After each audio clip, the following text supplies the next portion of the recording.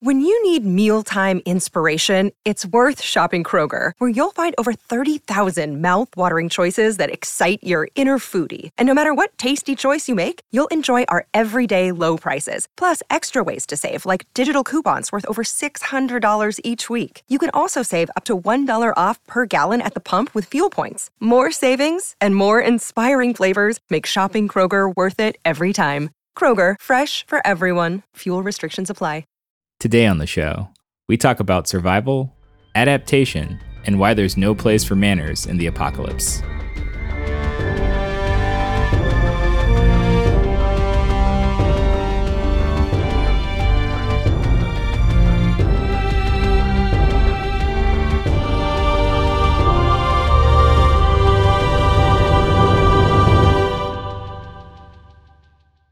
Welcome to Lore Party, the podcast that explores the stories, characters, and universes of some of our favorite video games.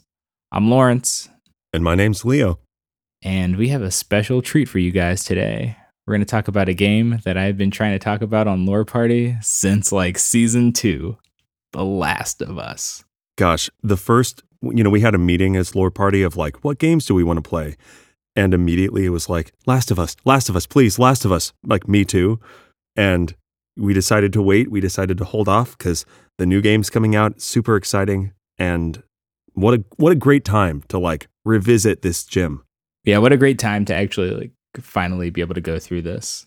Season 2, Lawrence can rest in peace now. I feel like. Wow, that's pretty dark. Yeah, just like this game. Yeah, just like this game. Even though I'm in a surprisingly upbeat mood talking about it. Well, that's the thing. I was kind of rewatching the story. I was re-experiencing the story, and the whole time I'm just I am so happy. What a great game! This is so much fun. And I'm watching people getting their heads shot off and all sorts of just crazy, dark, terrible stuff going on. And I even forgot some of the moments that were really hard to watch, like Ellie pulling Joel off of that spike. Yeah, my second playthrough was crazy. I appreciated the story a lot more. I knew what was happening, so I could I took more time to enjoy everything that was going on around me. So the spike thing, I was okay, as soon as I open this door, I know what's gonna happen. So let's get ready for some sadness. Yeah, totally.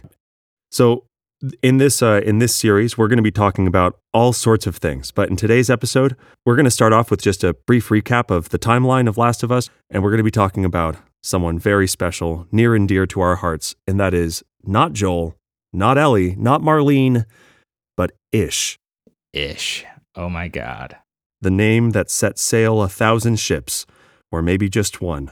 But, that's the guy. He's the dude. He's the man. Be still my heart, man. Be still my beating heart. The name that whispers on the winds of spring. Okay, so The Last of Us, Part 1, was released in 2013, and coincidentally, in the game, the beginning of the events that you sort of are introduced to is in 2013, and there's this infection, this cordyceps brain infection, kind of referred to as CBI. Begins spreading around the world. It started in South America, apparently in the crops, is what I read.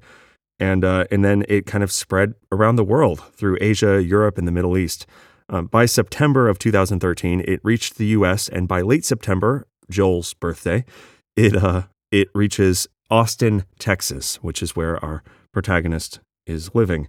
Now, this kind of begins this pattern within the United States especially, and I'm sure all over the world, of the infection hits Austin, Texas, and pretty quickly the military gets kind of a hold on things. They start shutting down cities and they start establishing these quarantine zones. But the way that it ends up working is the infection is spreading faster than the quarantining is happening. So the infection continues to spread, right? And it eventually kind of presumably engulfs the entire planet. There isn't really, throughout the game, we're not really told of any places that survived unscathed, right? Yeah. Just to add to that really quickly, there's a part of the game where you're in the college and you're walking around and you find a note, and it's the estimate is either 60% of the world's population is either dead or infected. Shit.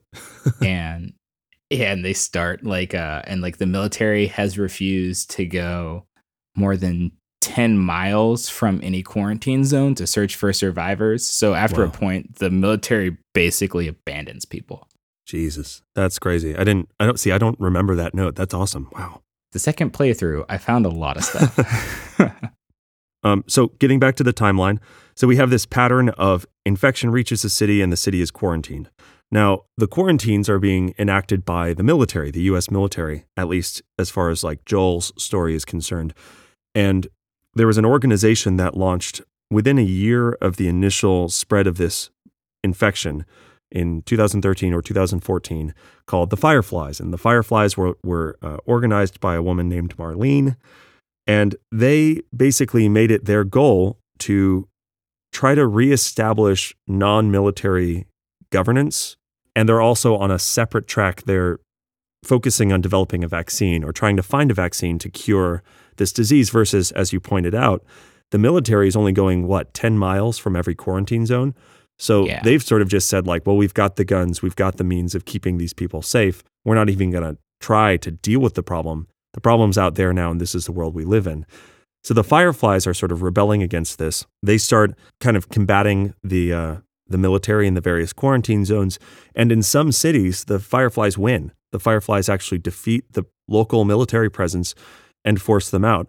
Now, what ends up happening in a lot of these cities is the civilization that the Fireflies have saved, they don't want the Fireflies to do the same thing to them as the military was doing. So oftentimes, the saved civilians basically overthrew then the Fireflies and entered into this sort of survival of the fittest cities where it's sort of anarchistic and it's, whoever can provide provides and whoever can't dies or is killed or exiled. And for the Fireflies, from what I understand, it seems like they're supporting these coups. So like there's a spot in Pittsburgh when you're going through, it was like right before you go into the coffee shop, there is a secret door and you find a note from a lady. And seems like how it started is the citizens protested military control. The theme that I understand, and I'm not going to get too deep into the weeds on this one, is that the big thing is it doesn't seem like civilization was moving forward under military control. It seems like it was super stagnant. And I think that's the way the military wanted it, to keep the people stagnant so they, didn't rebel or didn't explore. And the military didn't go back out and save, these people. So we have pockets of survivors or these ragtag groups across the world. So it seems like what the Fireflies were probably doing was, as these protests were happening and as there were violent repercussions of the protests, because in the note I'm referencing, the lady talks about how her son was just a part of a protest and was killed. And that drove her to join a more serious armed rebellion. I feel like the Fireflies were probably supporting these different rebellions with weapons and tactical plans or whatever. And then just as you say, once these rebels were successful, they were we don't owe the Fireflies anything because we did this. So I feel like the Fireflies did as much bad as they did good in these situations. It was good intentions, but ultimately they ended up creating some really terrible groups in this world. Well, so that is objectively true. When you meet the cannibals, it's hard to be what a well-adjusted group of survivors. It's very clearly man, this is not the best. And they definitely exist because of a Firefly rebellion. But I would also say one of the things that makes this game so compelling is it is very much like other quality franchises, this world of grays. Yeah. Even Joel, the main character, is such a dick for so much of the game. He's such just a bastard of well, can I profit from it? And I understand what the military is trying to do. They found stability, right? And this is going to be something we talk about during this episode. Stability and a system that works at keeping people alive is so hard to fathom for so many survivors. And the military achieved that and it's okay, let's not fix what's broke. Or let's not fix what's not broke. So I understand where the military is coming from, but I also understand that without making any progress, they are voting for, well, the 60% of people who are lost for good and they're dead and we need to move on, versus the Fireflies going, well, we might still be able to save people. We might still be able to make ourselves immune so we can actually end this crisis and move back to our homes. So everybody has sort of a valid point, except for the cannibals. But everybody has like a totally valid moral compass, I'd say. It's just a matter of like what the focus is at any given moment. And when you first encounter the hunters driving into Pittsburgh in the truck, Joel mentions, Ellie asks, like, how did you know that the guy was not injured? And Joel mentioned, he's like, I've been on both sides of that experience, which is interesting to me because I forgot that Joel was probably a hunter in a hunter city. Now, some of that is a little bit speculative because one of the trends in this game is that you don't have a lot of an individual character being like, well, Ellie, let me tell you all about what happened from the beginning. It's very little of that. It's sort of like what you learn through the notes that you find and through some dialogue. Like you find out that, of course, Tommy was a part of Fireflies, but he left. And that, in a lot of ways, does such a great job of building character without making it feel like you're reading the informational pamphlet about these characters, you know? Right. And I think that this is such an interesting point that Joel was a hunter, and you know, it'll be something that goes into a future episode, like an entire psychoanalysis on Joel as a survivor. Like, I think that's where Joel got his kind of killer instinct that you see throughout the game, because Joel kills a lot of people, like mercilessly and without second thought. He kills so many people. So easily. And you see that when he's like disconnected from Ellie, that like his killer instinct is at 100%. Like he can kill without thought and even torture. But like Joel being a hunter at that point in the game, like that little just brief, you know, like, well, I've been on both sides. And then she's like, holy shit. But it makes so much sense to you because I'm like, wow, I've killed so many people to get to this point. And I haven't like, you know, whether it's neck breaking or shooting or whatever, I've been very tactical about this. And it doesn't make sense for this man who's been, you know, in this crisis for 20 plus years now, just as a smuggler, especially when so many other people have died around him. So that was like that was such a little tidbit of a story that was crazy. We're going to keep this conversation going, but first, a quick break.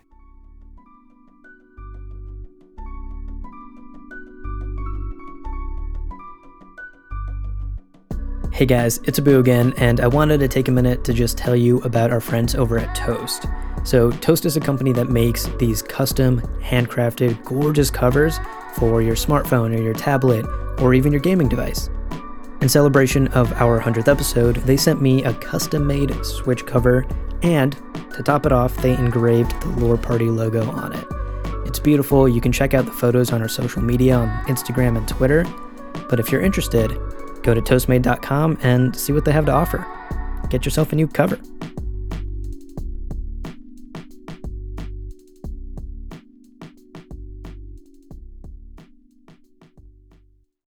So, of course, in about 2033, so this is about 20 years after the initial outbreak of the infection, we get the gameplay. Basically, you're introduced to Joel in this new timeline, and he and Tess, who are they are smugglers in this quarantine zone.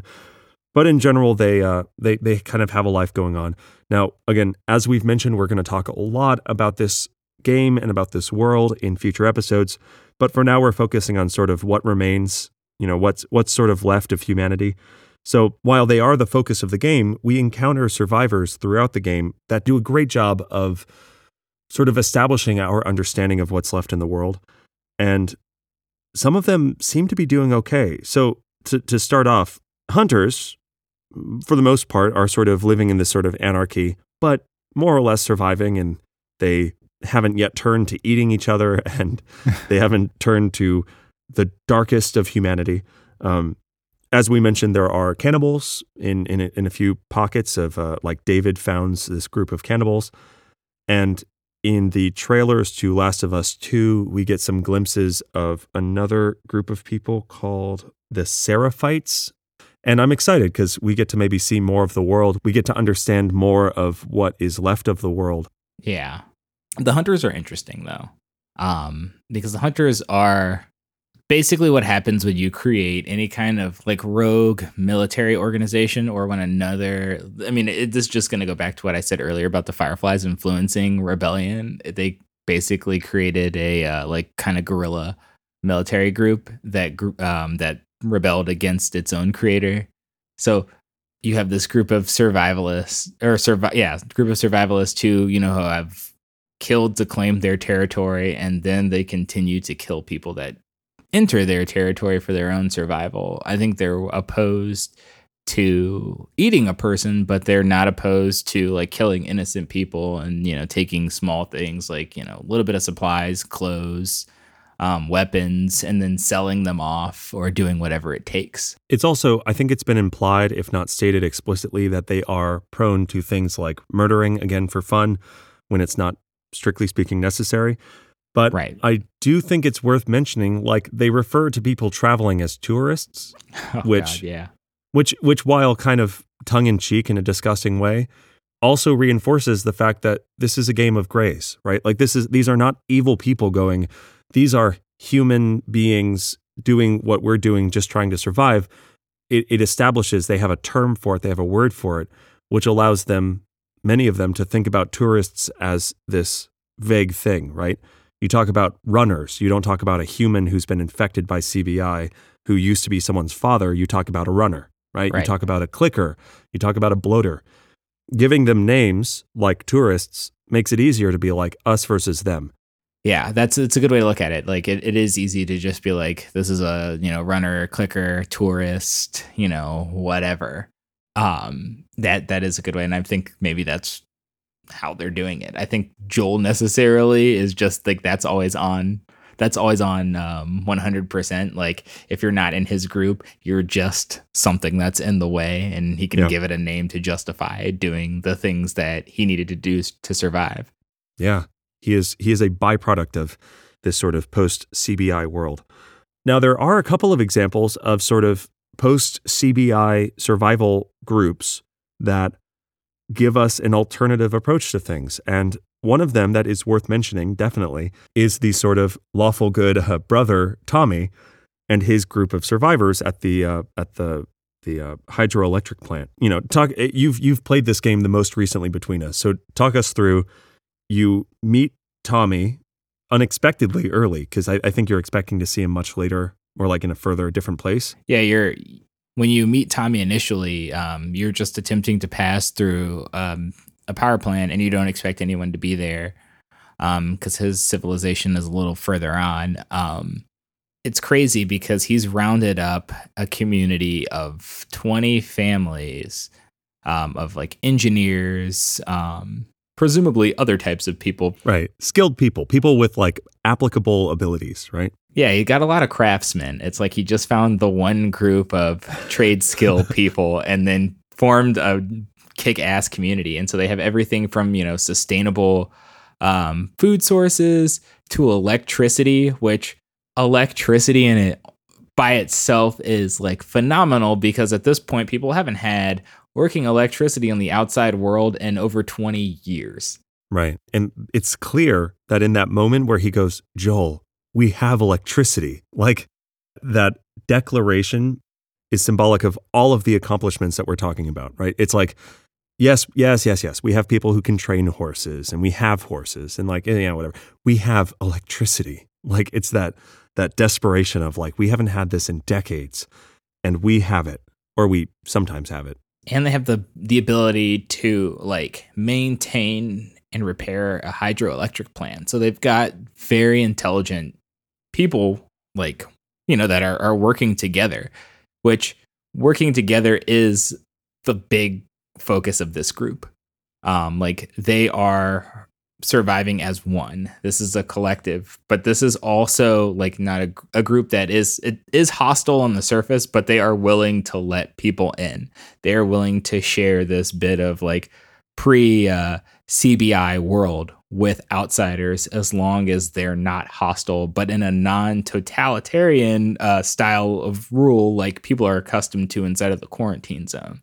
And in my head, I'm sort of thinking about it like the reason civilization, and this is broadly about humanity in general, the reason civilization progresses is because of specialization and diversification of responsibilities, right? Like I personally can be a voice actor and I can be a singer and I can do all the things that I do because there are people who are farmers, right? We can make this podcast and not worry about hunting food because food is provided to us by other people's efforts. And in general, in this post-CBI world, the military quarantine zones are actually pretty stable because the individuals inside of them don't have to fight for their survival against infected people. The military provides you this sort of like, you don't worry about it, we've got it covered, right? But Tommy's group really is an anomaly, and a big reason I think it works is because it returns to that basic mathematical equation of if you have people taking care of protection, then you can let other people specialize and deviate and have other responsibilities like taking care of the horses. That is the biggest differentiator that we've seen so far in Last of Us 1, because it seems like with hunter groups or with cannibals or, whoever we run into, everybody's doing the same thing. So like no one's really adding value. We're just we're staying stagnant. And I think we see kind of a small glimpse of a civilization that was close to what Tommy was trying to do. Yeah. With Ish and his group, which is something that like we really want to focus in on this episode. Well, his story leaves an impression, right? Yeah. Like so profound was his impact that I remember loving the character and loving everything that he brought to the world of Last of Us, that even after I'd forgotten elements of like who he was, and of course, like as I started replaying and rewatching the game, a lot of it came back to me immediately. But like, I love finding the remnants of cities and the remnants of civilization because it just, as a storytelling mechanism, it's so fascinating. When you find Ish's survival, like when you find the sewer system that Ish and the other survivors in Ish's group kind of inhabited, there are cages for pets, which says so much. Like that says just this incredible amount about how stable they were and how much resources they had. Yeah. When other groups of people are literally eating other people, Ish's group was like, yeah, we can have animals for comfort and not eat them immediately because we're starving. What a contrast. What an incredible contrast. But it failed. And that's the sort of twist that you don't expect. Like you've already seen Tommy's group, right? You've already seen that it is possible. So then when you see something that follows that line of reasoning, that it is possible, and it clearly didn't work, you set off the noise trap. And Ellie says something like, well, no one's coming. And Joel says like, yeah, they're probably not here anymore. Yeah. It begs that question, that like haunting question of like, what happened? Like, how did it fall apart, Yeah, and it's so sad. It's so sad. And to kind of go back a bit, just to explain Ish a little bit, because the funny thing about him is, all of these great things that we've said about Ish, you never meet him. Right. Except for just a few handwritten notes that are left in various locations. You never, ever actually encounter Ish in the game. You basically first encounter Ish's story on his own boat that's run aground after you escape Pittsburgh and the hunters that are chasing you in a tank. I think like Ish's first note says a ton about his own personality. Because his first note was just like, well, I'm out at sea. I went out at sea to escape this, catastrophe that's going out in the world. And it doesn't look like I'm going to be able to stay out in sea because my boat has seen better days. So I'm going to have to go see what's left of the world. And then he ends it with the best line ever. And I'm just going to paraphrase. If you find my body, please don't step on my skull. Like that line basically describes Ish's entire personality. Well, I think it's like pragmatism, right? Like he has a boat and he has the ability to go to sea. The CBI infection's spreading like crazy. And he says, what can I do? I can go to sea. So he goes to sea. And eventually he gets to the point where he's like, I have to come back. So he comes back. And then he's back and he's going, you know what? If someone finds this note, what should they know about me? Just don't step on my skull, please. And a lot of these decisions he makes are born out of this like realistic approach to what is possible and what can be done. And we'll talk more about this, but he doesn't like shun outsiders. He doesn't say you cannot join this community because realistically, really realistically, it's possible for people to join, even if like your initial meeting is not super peaceful or whatever. So he is in a lot of ways a sort of pragmatist, but being a pragmatist and being a realist, the reality of this CBI infected world is so terrible. I see his like sense of humor as this magnificent coping mechanism. Like he's not making outlandish weird jokes. Like he's not the silliest person under the sun, but he certainly has a sort of dry wit that he uses to sort of take the edge off of what would otherwise be just the most depressing like admittances of the world. Exactly. And like he even admits it in one of his notes where he was just like, I need someone here to laugh at my dry jokes. Like he soon discovers that like, he does appreciate the company of, the company of others. And I think what makes him different from even, I wouldn't say everybody's different from Joel, but what makes him different from like Tommy is Ish. And I guess even what makes him different from Joel, Ish never really lost that pre like CBI infection kind of like mindset where everyone else has turned into like survivors, and like people that are looting houses and shooting like innocent people and like, taking things and doing whatever they need to do to live on their own. Ish is like still talking about in his notes the good in humanity and that humanity will work this out and that they will continue to move forward and that like this is just a small inconvenience in like the grand adventure of man. Well, I want to throw in there, and you can confirm this for me because again, I it's been a minute since I've played the game, but I get the impression that prior to setting sail, he didn't have a ton that he was leaving behind. A lot of people I think are scarred emotionally and psychologically by what they had pre-CBI, and definitely we see Joel firsthand lose his daughter. But when we talk about Ish, it seemed to me at least, and again, I'm interested to hear what you have to say, that he didn't necessarily like leave a family behind or lose a family prior to CBI, which maybe helped him maintain this sort of pre-CBI mentality. Right. It almost, that's true. It almost, to me, even through the second playthrough of the game, it felt like Ish didn't even leave because of the CBI infection. Like he might have just set sail to set sail, and it kind of, and like he might have like heard something that was going on and just decided to stay out on the water for as long as he could. He's very easygoing. I feel like he's just very open to everybody, but it doesn't seem like he lost anything. I'd say that up to the point where Ish starts to leave his notes, the only thing that he really lost was his boat, and he didn't care about it that much. Like through his notes, you see him attempt to make connections with people, and they either try to like, harm him or, kill him, or there's infected around. And so like, even when he's like, accosted by all these strange people that, he's attempting to connect with, he doesn't shun them out. He just finds a place where he can hide and where people can't hurt him. But then he decides that he still wants to be around people. Yeah. So everything we know about Ish, we know from the notes and from basically exploring the sort of space in which his community met and lived. He mentions in the third note this, trading, right? He mentioned the trading note.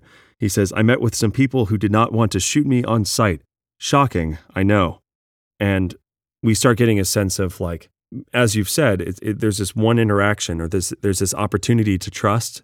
And based on that initial interaction and based on that, even if it's brief, that opportunity to say like, yeah, you know what, it is worth risking like what I have in order to collect people. And by all accounts, he does a great job for a long time. They have a school, they have pets, they have rain collectors because they're in the sewers. They have all of these things set up, all of these systems set up that allow them to continue living pretty much happily.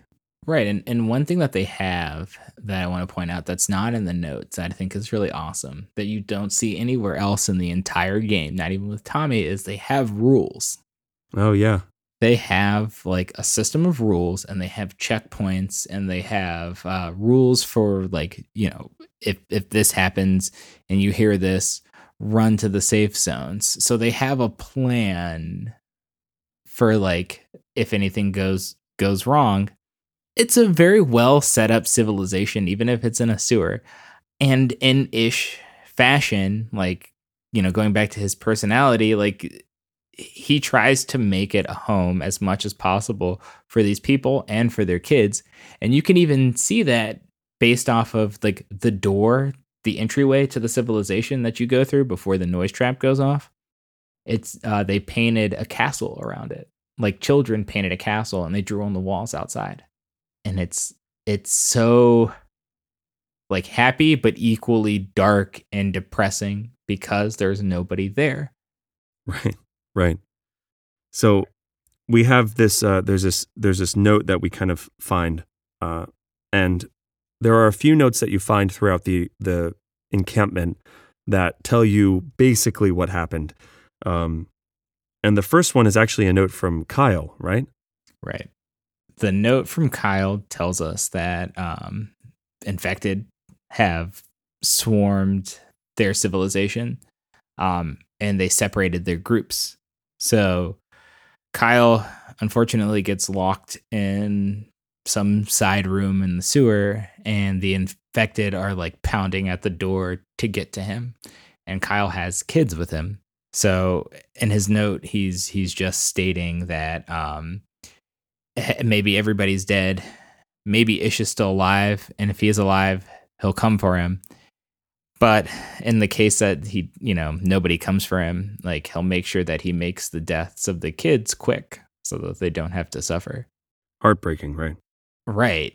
It's terrible. And you see from, you find the note and you find what's presumably Kyle's body and the body of the children. Right. The body of the children under a blanket. And Kyle is just dead in the corner. And he scribbled a note onto the ground in red, which I can only assume was just blood. And it says, they didn't suffer. So, like, it's sad. Kyle had to kill the kids so that the infected didn't tear them apart. Right. Yeah, brutal. Really, we mentioned before, not a light game, not a fun, family, happy, Pixar video game. This definitely deals with some like real human stories and real loss and real tragedy, basically. That idea of being so sure that Ish was going to come and save them because he had been the one to kind of gather them in the first place. Yeah. Ish was their protector. He's the protector, right? We do eventually find a note from Ish that suggests he survived. It documents that he survived past that incident, and really drives home like why these little groups are so rare. And the note is called the Survivor's Note, and it starts with one open door, period. That's all it took, right? That someone forgot to close a door, and that was it. Like the runners and the clickers got in, and Ish and Susan and a couple of the kids, they basically had to seal in any remaining survivors. And this paragraph in this note really, I think, gets to, what Joel went through and what so many people go through, right? He says, every part of my being just wants to give up. It'd be so easy to surrender to this world. I can't do that, though. I have too much faith in humanity. I've seen that we're still capable of good. We can make it. I have to stay strong for her. That is honestly it's such a good 2 paragraphs because this is Ish's first experience with the CBI world that we live in. Like, this is his very first experience of like how this world really is. And part of me hopes that we find Ish, or that we meet him finally in Last of Us 2, that he is alive, because there's no sign that he died.